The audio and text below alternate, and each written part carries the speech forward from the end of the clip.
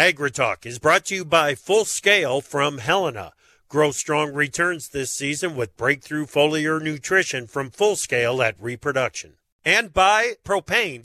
Propane is the energy for everyone, especially farmers. Environmentally friendly propane can fuel most anything on the farm. See how at propane.com.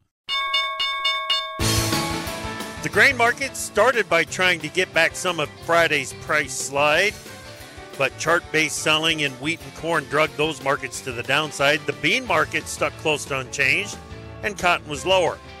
Feeder cattle futures dragged fed cattle prices lower, and sellers were back in the lean hog market. Live from the relentless, throbbing pulse of agriculture via Farm Journal broadcast, this is AgriTalk. This afternoon, we begin with a conversation with Dan Bossie from Ag Resource Company. Later, Kerry Artak from ArtakAdvisory.com. And directly following the news, Jack Scoville joins from the Price Futures Group. I'm handsome newsman Davis Michelson. Now, welcome the host of AgriTalk, Chip Flory. All right, Davis. Hey, buddy. Thank you very much. Yeah. We have already seen the high of the day, and it is time to trend down to what is expected to be an overnight low around 7 degrees. Oh, really? 7? Yeah. Oof. No. That makes it sound like second spring, second summer, second fall are gone. Yeah. And winter is here. Yeah. And see, the thing is, there's just the one winter. I hope so. The concern is experts, scholars, if you will, maintain that, if we have to get in a second spring, summer, and fall, it just means that the winter that's coming is that much weightier, that it's like it needed a little extra just to even everything out. I don't like the sound of that at all. Well, that's not what they at say. all. Mm-hmm. Yeah, we topped out earlier at 24 degrees, and we are now on our way down already. Wow. Already 3 degrees off the high of the day, and it's going to be getting chillier. So. Well, now, wait a second. We're at 39 here, headed for a low of 22, but 39's the high of our day. I'm at the high, too. This is as warm as it's going to get? Is that what you're telling me? That's what I'm telling you. I want a refund. I want a redo. I want a redo. Welcome to AgriTalk. I'm Chip. That is Davis. Hi. Sloppy day in the markets. That's, I think, the best way to put it. Soybeans, soybean meal, soybean oil, all tried. And soybean oil was the most successful of any of the markets, even with crude oil futures trading under pressure. But it was a defensive day across the board. And wheat really turned negative as the technical selling rolled into the market. All right, Davis, let's go ahead and get started. What you got in the news? Sure thing, Chip. Well, wheat futures opened slightly higher and tried to trade higher in the overnight session, but prices were under pressure for most of the day session and extended losses after mid-morning. Export inspections of wheat in the week ended November 23 totaled nearly 277,000 metric tons. That was at the low end of trade expectations. The lack of price-supportive headlines out of Ukraine and a U.S. weather forecast calling for some showers in the southern plains later this week sent wheat futures to new lows. March HRW wheat futures 15 cents lower today, 596.5. March SRW wheat down 16 1/4 to 561. March spring wheat closed at 699 3/4. SAS closed down 14 3/4 cents. Chip. Yeah, we can't ignore the technical pressure on that market either. There was just a lot of chart-based selling in there. Well, March corn futures opened slightly higher and tried to recover from Friday's losses in the overnight session. Corn was trading lower by mid-morning, and traders leaned on corn prices through the close. March corn posted a new contract low and a new contract low close, but March corn spiked psychological support at 475 and then recovered to close just above that level. Brazil consulting firm AgRural says the country's full-season corn crop was 83% planted as of last Thursday. That's just behind last year's planting pace. Export inspections of corn in the week ended November 23 totaled nearly 407,000 metric tons. Yeah. That fell short of trade expectations. Today, March corn futures were 7 1/4 lower, 475 1/4. May corn down 7 3/4 cents, 486 3/4. July corn futures closed at 496. That's down 7 3/4, Chip. Yeah, just a tick above that 475 in the March contract. the export inspections weren't good enough. The slow plantings in Brazil weren't good enough. Yeah. The market is looking for demand, and it's going searching for it in a big way right now. Well, January beans opened slightly lower and spiked support at $13.25 before recovering to close mid-range and above the opening range. AgriTalk says Brazil's soybean plantings were 74% complete last Thursday. Chip, that's well behind the year-ago pace. This time last year, they were at 87% planted. Yeah. There has been some relief to dry conditions in the past week, and farmers in central Brazil are planting rapidly to take advantage of those rains. But the forecast calls for more above normal temperatures and below normal precip in the next 2 weeks. Export inspections of soybeans in the weekend of November 23 totaled 1.44 million metric tons, in line with trade expectations. January beans a penny lower, $12.29 3/4. March beans down a half cent to $13.48 1/4. May beans closed at $13.61 3/4, down a quarter of a penny. Might be a little too dry for those rains to help much yet, Chip. Yeah, that's right. We're going to have a conversation about the South American crops with Dan Bossi here in just a moment. Well, today, Chip, March cotton was 173 points lower, 79.26. On your livestocks, January feeder cattle futures have dropped nearly $15 in the past two sessions as longs liquidated positions. Boxed beef prices should be stabilizing live cattle futures, but that market was pulled to the downside. December fat cattle today down $1.47 1/2 to 168.77 1/2. The February contract down $2.15 to 168.82 1/2, and January feeder futures off $6.52 1/2 to 212.80. And finally, on the snout side, the cash lean hog index sharply lower today, remains at a premium, however, to Dees futures, limiting pressure on the front month contract. Dees hogs were 30 cents higher today, 67.87 1/2, Chip. All right. Thank you very much, Davis. Let's bring in Jack Scoville, Price Futures Group. How you doing, Jack? Hey, pretty nice over here. How's things over there in Iowa right now? Cold and getting colder already, and it's starting to snow again, Jack. I think winter's here. It is cold. I got to say that. I was just outside, and it's very cold out. Yeah, no doubt. Okay. Jack, the buyers just seem to walk away from corn and wheat markets today. What's going on? Well, I think you nailed a lot of it. We're looking for demand. It's just, and then we turned the trends down on the chart, so that created some additional selling interest from the speculators, the funds, and all that. So just kind of a combination of things. Fundamentally, nothing much going on. Export inspections were disappointing. The weekly export sales totals have been really pretty good, but it hasn't really translated too well into inspections, at least for corn. For wheat, the sales have been terrible. The inspections have been just as bad, and nobody wants U.S. wheat right now, and that's been the big problem there.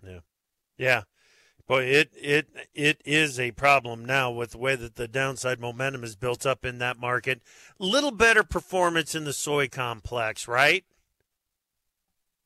Yeah, I think the South American weather situation is definitely playing a factor there. My sources down there in Brazil say that the crop's probably already lost about 5 million tons. So if you were thinking the crop was going to be about 165 million tons, now you're talking maybe 160, maybe even a touch below that. So there's been some damage, and the weather forecasts do not promise much additional relief after the better weather that we had here last week. And then in the southern part of the country, it just is simply too wet. And that's been a big problem all year long, and it's not getting better. Good stuff, Jack. Thanks, buddy. That's Jack Scoville, Price Futures Group. Dan Bossi up next. From powering irrigation engines to warming buildings, propane has always been a part of American farm life. Now, you can be a part of propane's future and save money at the same time. The Propane Farm Incentive Program is a research initiative that provides farmers up to $5,000 towards the purchase of new propane-powered equipment. In exchange, participants share performance data to make tomorrow's ag operations more cost-effective, more efficient, and more environmentally friendly with propane. Getting started is simple. Visit propane.com/farm incentive to see if you're eligible. To produce higher yields and greater value at harvest, timing is everything. Full Scale from Helena helps soybeans reach their full potential with breakthrough foliar nutrition at reproduction. Full Scale delivers beneficial plant extracts and micronutrients with the added efficiency of ENC formulation technology. It gives your soybeans every opportunity to grow strong returns this season. Contact your local ag retailer or Helena representative to learn more about Full Scale. Always read and follow label instructions and check registration status before use.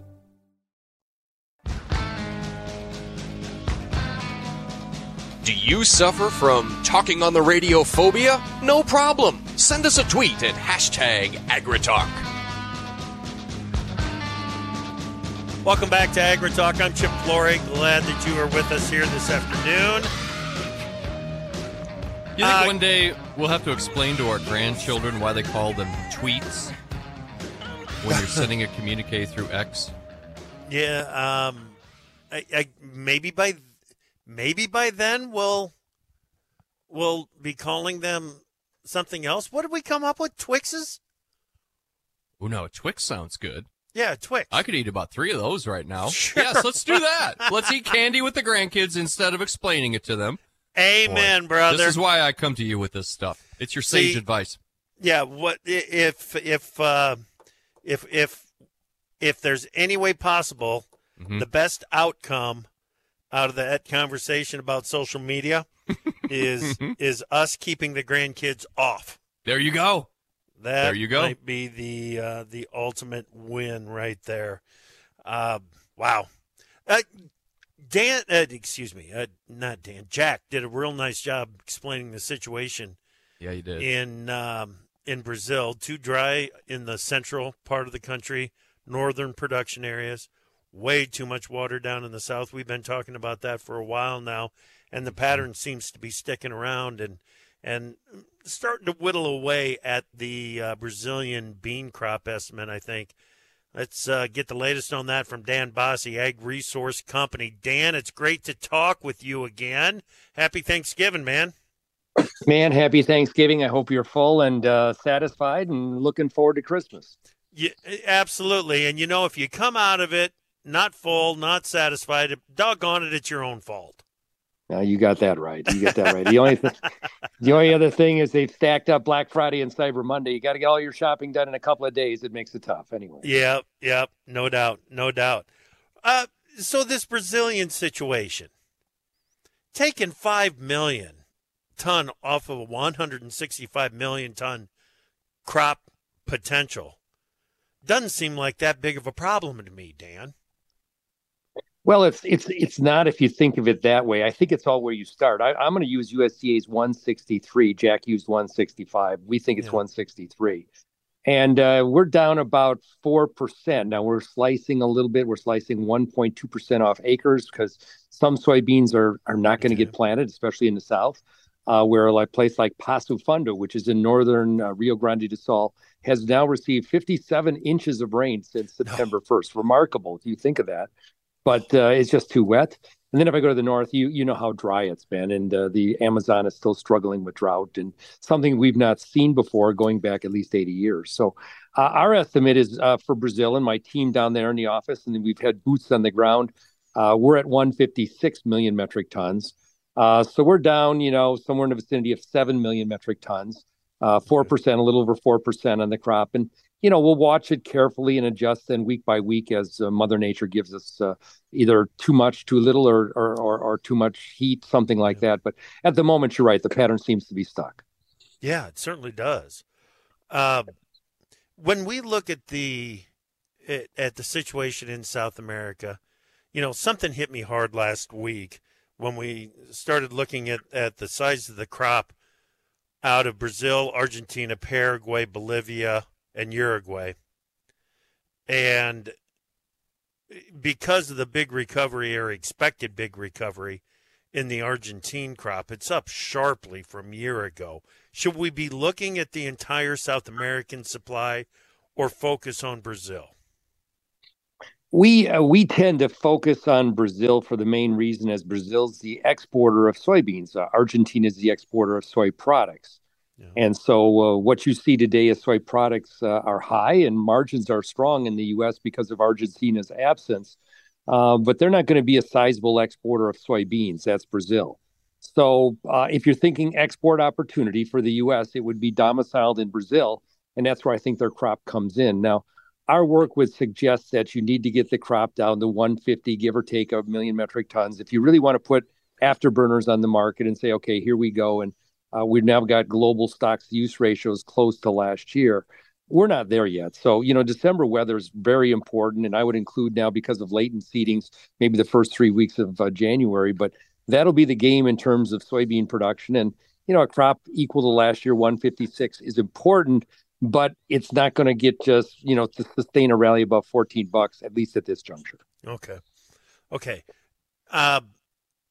Is it a bean story, or is it still more of a corn story, the dryness in central Brazil? Well, it's a bean story today, but it's quickly going to become a corn story, because all of these beans that are planted after about the 20th of November will probably not get to a point where they can be harvested and then get safrinha planted, or that winter corn crop right behind it. So when you think about the market, we believe it's going to be more of if weather were to normalize, it'd be more of a corn story than a bean story with my 156. But that's another day down the road, and I think we need to keep it in the back of our minds, maybe after the February timeframe, when we set our revenue insurance here, and then Brazilian farmers go to plant the next crop. Right. Okay. So let's stay on this whole export idea, or the whole export situation, for a bit. Our bean sales haven't been too bad, but it doesn't feel like our loadings pace is keeping up to what our bean sales have been. What's the cause there? Can we just not get them in position? It was the long tail of the Brazilian crop last year, which kind of stole our thunder in September, October, and early November.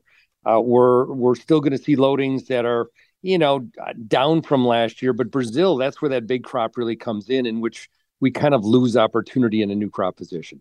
Okay. How big of a deal is the drought in Panama, and how that is affecting shipments through the Panama Canal?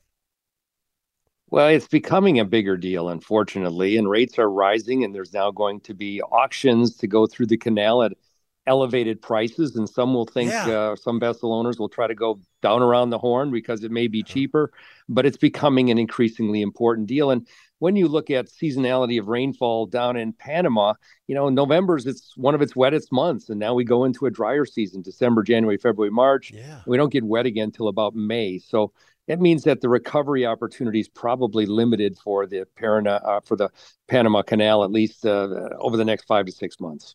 Yeah, this seems like, just based on the weather trends and how everybody kind of expects the patterns that are in place right now to persist for at least a period of time, this feels like a serious issue for the Panama Canal,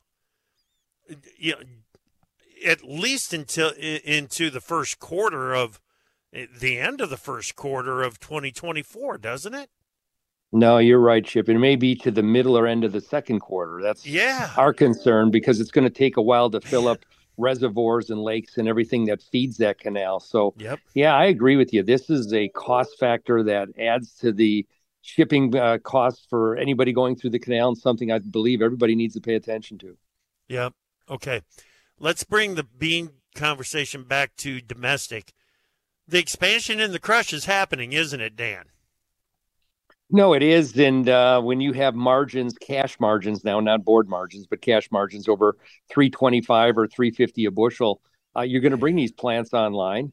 We've got 3 new plants online now. The next plant is going to be the Platinum plant in Alta, Iowa, and hopefully it comes on sometime late in the second quarter. But undoubtedly, whatever's out there operating today in the U.S. crush industry is going to be going at 99%.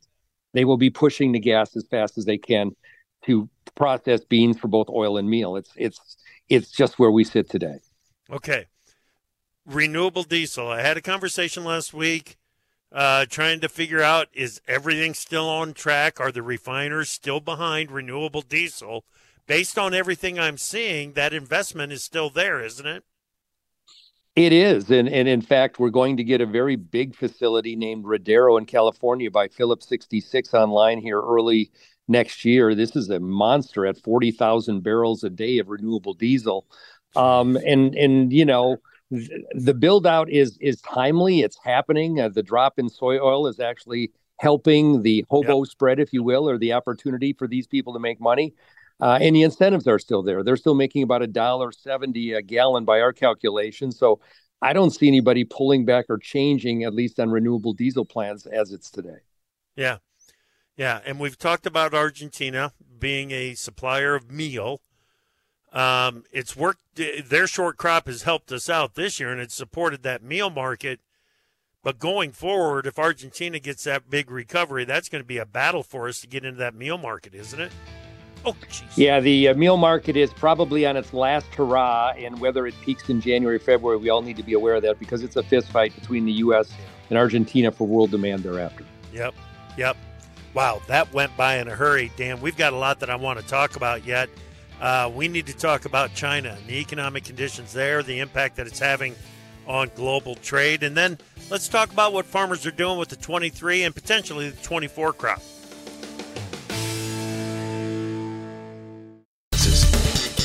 Let's go to the markets page at profarmer.com and check today's closes, where March HRW wheat futures were 15 cents lower at 5.96 1/2. March soft red wheat down 16 1/4, 5.61. March corn futures were 7 1/4 cents lower, 4.75 1/4. May corn down 7 3/4, 4.86 3/4. January soybeans a penny lower, 12.29 3/4. March beans down a half cent to 13.48 1/4. March cotton was 173 points lower, 79.26. On your livestocks, December fat cattle down $1.47 1/2, 168.77 1/2. January feeders off $6, 52.5 cents to 212.80. And December lean hog futures 30 cents higher today, 67.87 1/2 at the close. Get more market news every market day. Just visit tryprofarmer.com. To produce higher yields and greater value at harvest, timing is everything. Full Scale from Helena helps soybeans reach their full potential with breakthrough foliar nutrition at reproduction. Full Scale delivers beneficial plant extracts and micronutrients with the added efficiency of ENC formulation technology. It gives your soybeans every opportunity to grow strong returns this season. Contact your local ag retailer or Helena representative to learn more about Full Scale. Always read and follow label instructions and check registration status before use. From powering irrigation engines to warming buildings, propane has always been a part of American farm life. Now, you can be a part of propane's future and save money at the same time. The Propane Farm Incentive Program is a research initiative that provides farmers up to $5,000 towards the purchase of new propane-powered equipment. In exchange, participants share performance data to make tomorrow's ag operations more cost-effective, more efficient, and more environmentally friendly with propane. Getting started is simple. Visit propane.com/farm incentive to see if you're eligible.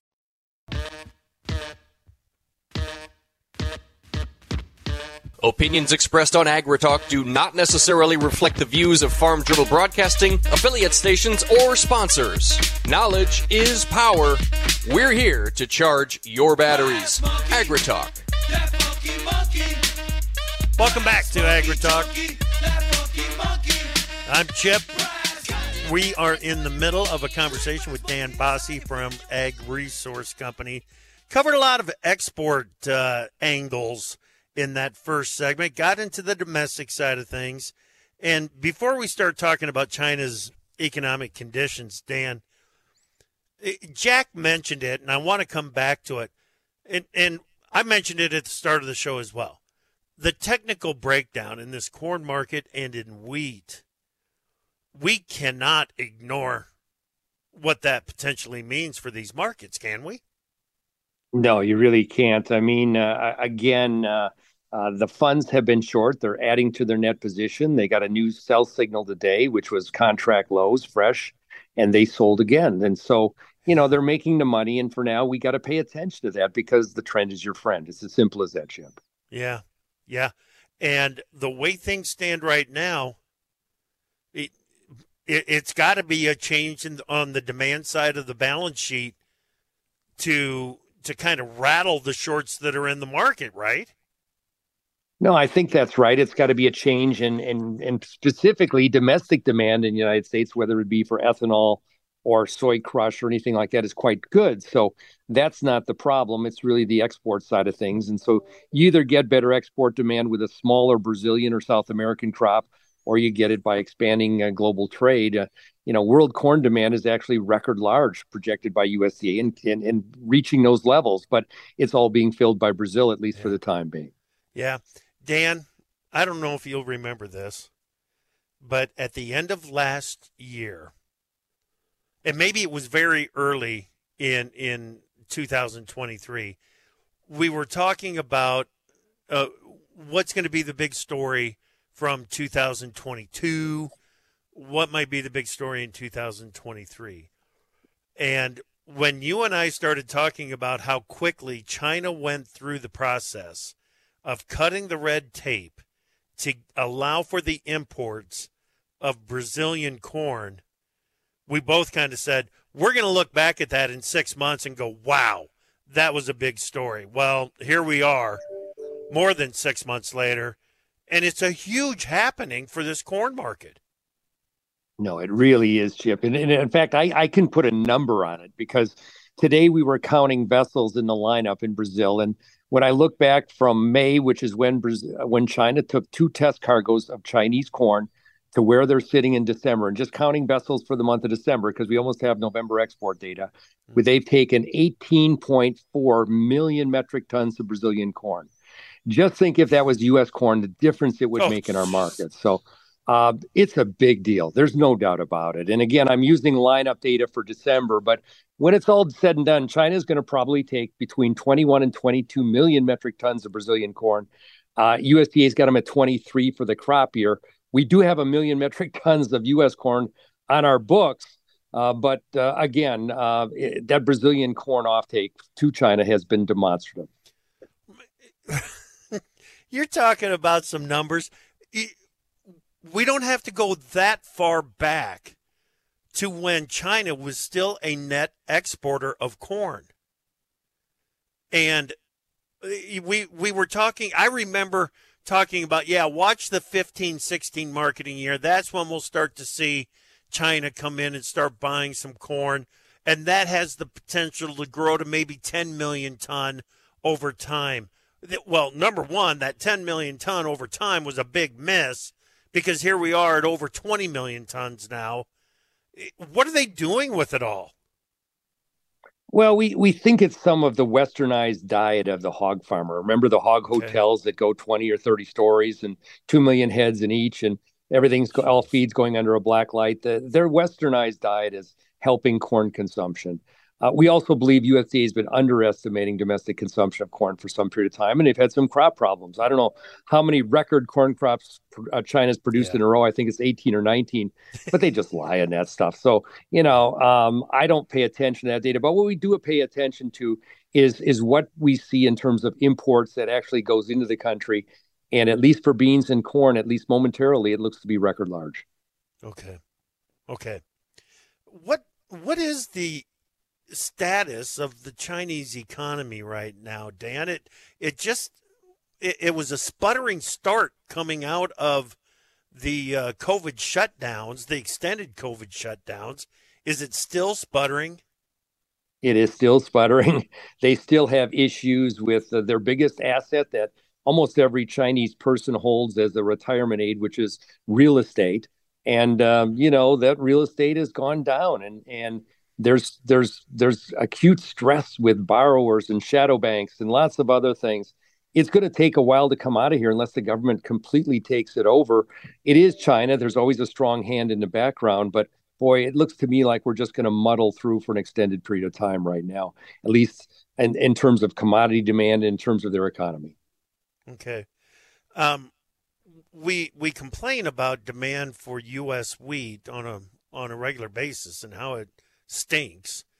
But the reality is that for the first time in 2 years, we've had daily export sales announcements of SRW, 3 in that 100,000 ton range, each of the 3 in that range, and all going to China for SRW.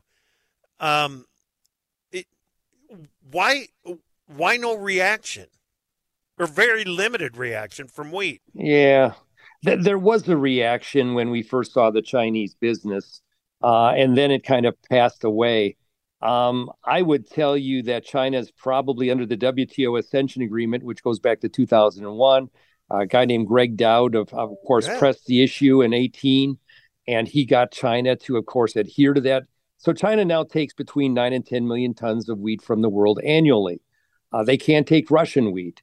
And so when the Argentinians and Australians have smaller crops, and both will be substantially smaller, or at least in the case of Australia, substantially smaller this year, a little larger in Argentina, they buy where they can. And so the cheap wheat has been French and U.S., and predominantly French and a little bit of Ukrainian, but that's where we look for them to take wheat. Now, I do believe China, by the end of the crop year, may take a million or a million quarters of U.S. wheat. That's of help, but it's not a panacea to really get us down to stock levels that are going to be exceptionally tight. Okay. All right. The commitment of traders data, when you look at that commercial short position, the last time we were this low, it was 2013. Or it was this small of a short position, it was 2013. That tells us that the farmer selling of the 23 crop is very, very low, right? Yeah, I would say that's probably without a big export program. I don't know how else you could say it unless they've got a lot of ethanol coverage. I would say that the farmer, the U.S. farmer, is waiting for a rally to make sales. He has kind of burrowed himself in after the harvest and waiting for a sunnier day. And so all I can say is when I look back at that net commercial position that you're talking about, which we had dated later today and I haven't seen it yet, but we're getting close to where the commercial is flat. And that's only happened a couple of other times. Whenever the commercial has been long or flat in the corn market, it's tend to correlate with some kind of important bottom. So I look at that and I say, what do they know that we don't? Because otherwise they wouldn't be in that position. But the farmer also is dug in, at least at the moment, not willing to sell grain outside of maybe the stuff he had to sell today because of forced selling relative to December contract or December futures. Okay. Have they moved more on a percentage basis of the bean crop? They have. I think the farmer has done a relatively good job in marketing beans. I think he's probably pushing in the 65 to 67% mark sold. Yeah. Where on corn, he may be in the 30s. And so he's moved along his beans, but boy, he's proud of his corn just yet. And I don't know. I mean, heading into winter, he may want to wait and see what happens with South American production, but that's really his opportunity, or how should I say it, his risk, is that South America has a crop problem that may rally a supply rally in corn, but we won't know about that till February or March. Right. Okay. The new crop 2024 markets have backed off of what seemed like it was really stable markets, but D's corn's lost about a dime from that stable level. November soybeans backed off about 30 cents, I guess. So here we sit at 504, 1280. What do you want farmers thinking about when you see 504 and 1280 on the 24 crop futures? Yeah, I want them to think about if November beans, for whatever reason, due to weather in South America, make it up to, let's say, 1325 to 1360 on beans, it'd probably be a place to sell something. And in the case of corn, if we make it back up to, 525 to 540, a place to do something there in December corn. Yeah. The nice thing about these markets, if I look back at 2023, I'd call it the year of crowded trades. Every once in a while, trades get too crowded, popularity, people get too long or too short. And we kind of get a situation where for short periods of time, the market goes in the other direction with vigor. And that kind of provides the opportunities, I believe, for U.S. farmers to take advantage of. Yeah. Talk about going in opposite direction with vigor. How about that feeder cattle trade the past couple of days? Boy, it has gone down very sharply. Cattle have followed. I do believe cash cattle trade has broken out this afternoon at like 173 to 175 and small numbers in Iowa and Kansas. But as you think about it, it has been a woodshed event, a bloodbath, if you will. Yeah. There's rumors abounding that maybe people that provide margin insurance and try to manage their risk in futures have not done a very good job, and that's one of the reasons why we're waterfalling in price. We'll see, but it's just a rumor today. Yeah, $15 in 2 days of trade makes you think that something is going on. Dan, great conversation. Love talking with you. Thank you, my friend. We'll talk with you soon. Very good, Chip. Be well. Bye-bye. You bet. All right, Dan Bossy, Ag Resource Company. Coming up next, we'll check the charts. Kerry Artak. From powering irrigation engines to warming buildings, propane has always been a part of American farm life. Now, you can be a part of propane's future and save money at the same time. The Propane Farm Incentive Program is a research initiative that provides farmers up to $5,000 towards the purchase of new propane-powered equipment. In exchange, participants share performance data to make tomorrow's ag operations more cost-effective, more efficient, and more environmentally friendly with propane. Getting started is simple. Visit propane.com/farm incentive to see if you're eligible. To produce higher yields and greater value at harvest, timing is everything. Full Scale from Helena helps soybeans reach their full potential with breakthrough foliar nutrition and reproduction. Full Scale delivers beneficial plant extracts and micronutrients with the added efficiency of ENC formulation technology. It gives your soybeans every opportunity to grow strong returns this season. Contact your local ag retailer or Helena representative to learn more about Full Scale. Always read and follow label instructions and check registration status before use. The chickens have come home to roost. Find out whose fence they're perched on today on AgriTalk.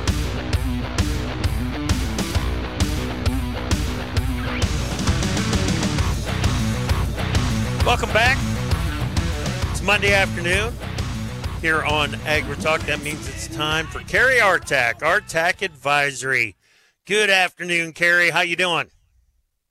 I'm doing great, Chip. How about yourself? Doing real fine, real fine. Just to remind everyone, go on over to artakadvisory.com. That's ARTAC advisory.com and get started on a 2-week free trial of Kerry's daily service. And today I'm looking forward to the update. Well, I always look forward to the update, Kerry, but it's all livestock today. I'm interested in this one, especially with the volatility that we've seen in the cattle complex. So let's go ahead and get started with February live cattle. Yes, February live cattle. I just want to mention just real briefly that both feeder cattle and live cattle, if you take a look at those charts going back to earlier in the year, late last year, they started this vertical rally. I call it a church steeple rally, these hyperbolic moves. We've seen this before about 10 years ago in the 2014 highs, and they have a way of giving it much of it back in the months to follow. So there is a symmetry to the downside that's very similar to the upside in both live cattle and feeder cattle. And to start with February live cattle, we are approaching a target that I've had now for, well, when we tested 195, it's a 3-year channel top that is presently at 195.57. I'd mentioned it on your show. We tested it in July and September. I'd mentioned how the 3-year channel bottom at 166.85 should not be discounted as our next big picture objective. And having settled about a month ago below a 1-year channel bottom that is now at 182.45, we are well on our way to testing that 166.85. 166.85 is a 3-year channel bottom that stems off that April 2020 COVID low. It does represent this entire move, the basis of it. It can, 166.85, contain selling not only through the rest of the year, which isn't saying much, but through winter trade into next spring. From here, we can stabilize and sort of, I don't see a V-shaped bottom here, but I think we could get back to 182.45 over the next several months, and that'll be an important upside hurdle for this market to take out if it can. We could top out at 182.45 and fall back into the mid to upper 160s once again within several months. Now, if we were to close this week below 166.85, that does set off a long-term sell signal. I would expect 158 even with this kind of volatility. That could be within several months, and potentially then we could continue all the way into the upper 140s, 146.15. I would not be surprised to see that by this point next year, and that's just sort of the bloodletting that is occurring. But we are at the stopping point right now at 166.85. On to January feeder cattle. it's a very similar story. We are testing a 211.35 is a 3-year channel bottom as well for this market. And we're at 212.80. So January feeder cattle, 211.35. We are right there, just above it, able to contain, just like the live cattle market, through winter trade. From here, we could rally back possibly to 232.20 over the next month or two, 244.60 over the next several months. That is all possible to the upside now, holding above 211.35.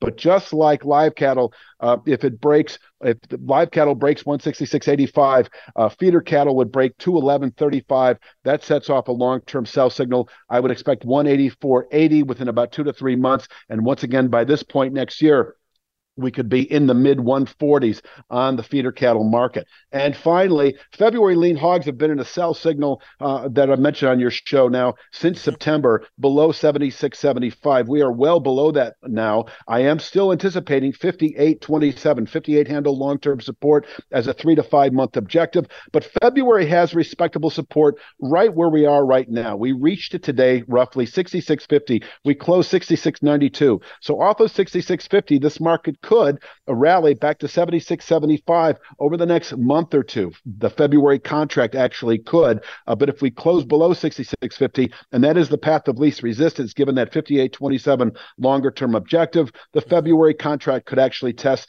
58.27 by the end of January, where the broader lean hog market could bottom out into next summer. And I think that pretty much rounds it out, Chip. That would pretty much wrap it up for a lot of hog producers out there too if we get down to that level. That's tough. 58.27? Yeah. I think you're right. That's a tough price outlook if that would develop. But hey, sure. Charts are what the charts are, buddy. There's no question about that. Good work, Kerry. Thank you. Thank you, sir. You have a great day. You bet. Kerry Artak Advisory. Something that he was saying there, Davis, you know, and it just struck me as he was talking about it, how we could get into we're knocking on support levels in February live cattle, January feeder cattle. Close below opens would be a long-term sell signal. Doesn't mean that a market goes straight down. It can still react to a change on the supply side, maybe rally all the way back up to, or at least close to, the highs that we've already posted in 2023. But it's 2023. It's a year that ends in 3.